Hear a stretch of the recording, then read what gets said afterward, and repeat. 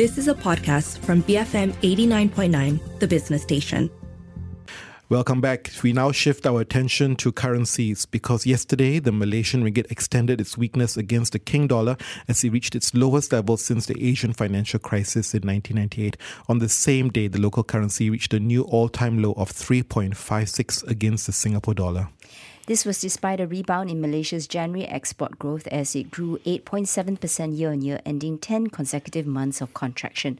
Now, although analysts say that the currency could see some strength by the end of the year as economic growth gains momentum and the Federal Reserve eases its monetary policy, there is this undeniable reality that the ringgit has experienced a prolonged devaluation over the past, not just this decade, but over the past 2 decades. So what is paramount to repair the situation that we are in? Is political stability the sole strategic move, or are there crucial factors at play? For more insights, we speak to independent business writer P Gunasegaram. He recently wrote an op-ed on Malaysia Kini titled How Anwar Can Power the Ringgit. Guna, very good morning to you and thanks so much for joining us. Let's just talk about the long-term view of the ringgit. What were the significant trends or key events that contributed to the long decline of our currency? The answer would be long for that. Good morning. I think let me just enumerate it by point form. So there is declining economic growth rate overall. There is a decline in governance standards. There is rise in patronage and corruption. There is large public wastage, poor planning, sidelining the civil service and the declining quality of civil service, rise of sycophants in the civil service, which leads to bad advice, decline in the power of the central bank, rise in the power of PM and the Prime Minister and ministers. So it's a whole range of things which contribute to the long-term weakness of the ringgit, and not just any one factor, all of which are actually negative for the country and for confidence in the country. So much of this began with when after Mahathir Mohamad took power in 1981, and he continued until 2013 for 22 years. And sadly, it continued with every successive government after Mahathir, including Mahathir's return for the second time. So, Guna, what we've been hearing from the government is that, the economy is hunky-dory. Our central government stepped in yesterday to make some comments. And at the same time, we've been told that, the reason for the ringgit has been the many changes of the government in the last few years.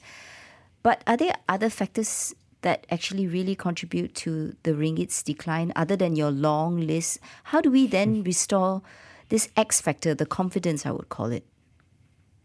So I think there are other factors at play. We have a government which, according to most opinion, will last. But the question is at what cost is this? You have a partial pardon for a convicted felon, who was former UMNO president and prime minister, and then 47 serious charges against an UMNO deputy prime minister has been withdrawn without reason. So what next is there? Is this the way, for instance, to fight corruption? And is this going to be good for the country at the end of the day? So, I mean, these are the questions that occupy a lot of people, and these are the questions that Malaysians ask, and Malaysians also play a part in this because eventually they too can take out funds from the country, and I think evidence indicates that more and more Malaysians are keeping their money in foreign currency deposits. Even with local banks, for instance. So these kinds of things are taking place. So you can't have a situation where you will overnight increase the strength of the currency, but you have to start somewhere, and that somewhere would be maybe perhaps like fighting corruption and taking all the taking measures to revive the economy and so on. It's got to be a longer term thing. And the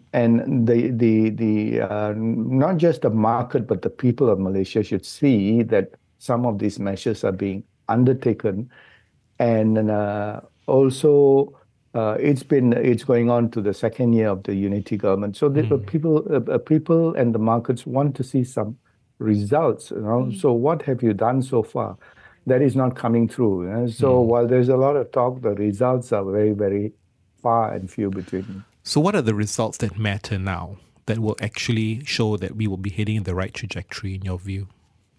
I mean, you go back to some of the things that we enumerated. I mean, where are the measures to actually stimulate economic growth rate?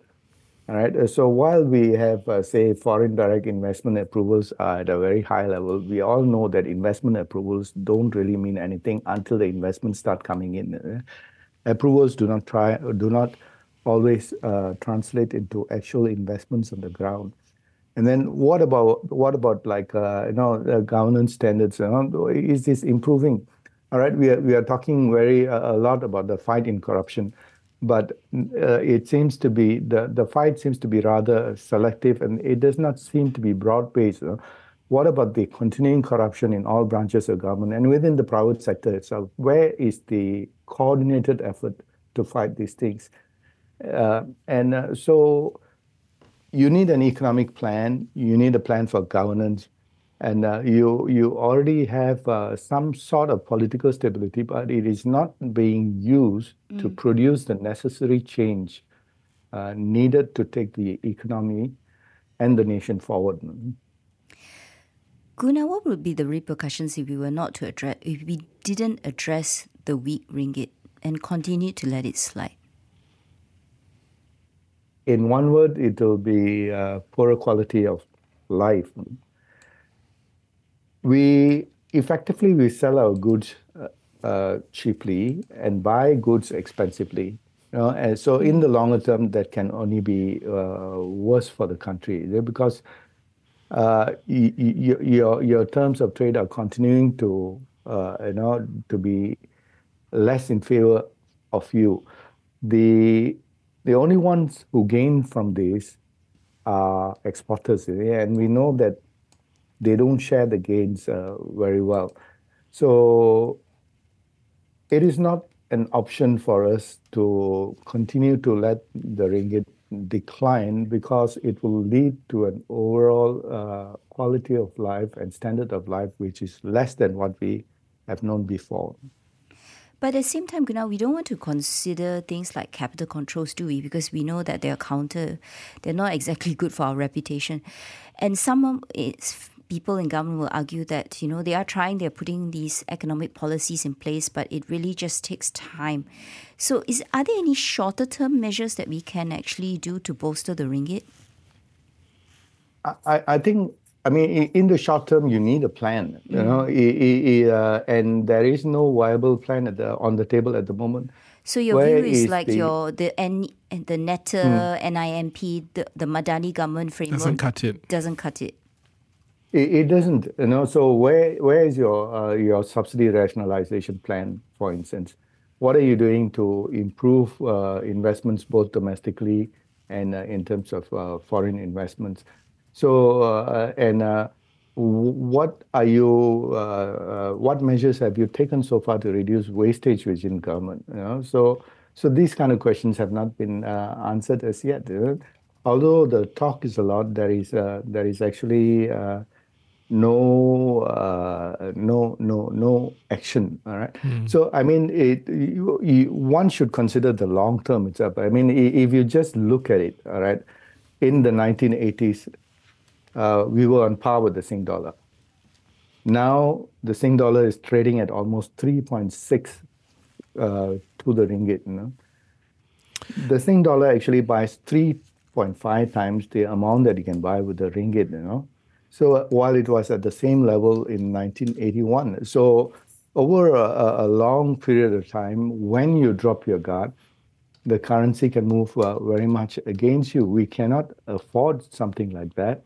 And we are not taking the measures now which will improve the long-term outlook for the economy and the nation. So that is what is lacking. And the ringgit weakness is, yes, short-term flows.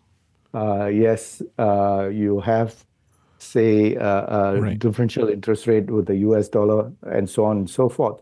But these are not the underlying problem. Why is the ringgit declining against most other currencies, not just the US dollar and the Sing dollar? Guna, thank you so much. That was independent business writer P Gunasegaram articulating very clearly the challenges we have in popping up the ringgit. We're going to head into the news, but first a quick message. How would markets normally perform in the year of the dragon? Can we usher in the year with greater prosperity when global markets are weighed down by uncertainties? Join us as we deep dive into the different key indicators that will help you navigate the financial markets with Francis Tan, Investment Strategist with UOB. Tune in to Wealth Advice That Matters today at 8:45 a.m. brought to you by UOB Privileged Banking.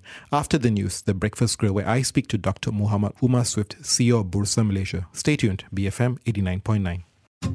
You have been listening to a podcast from BFM 89.9, the business station. For more stories of the same kind, download the BFM app.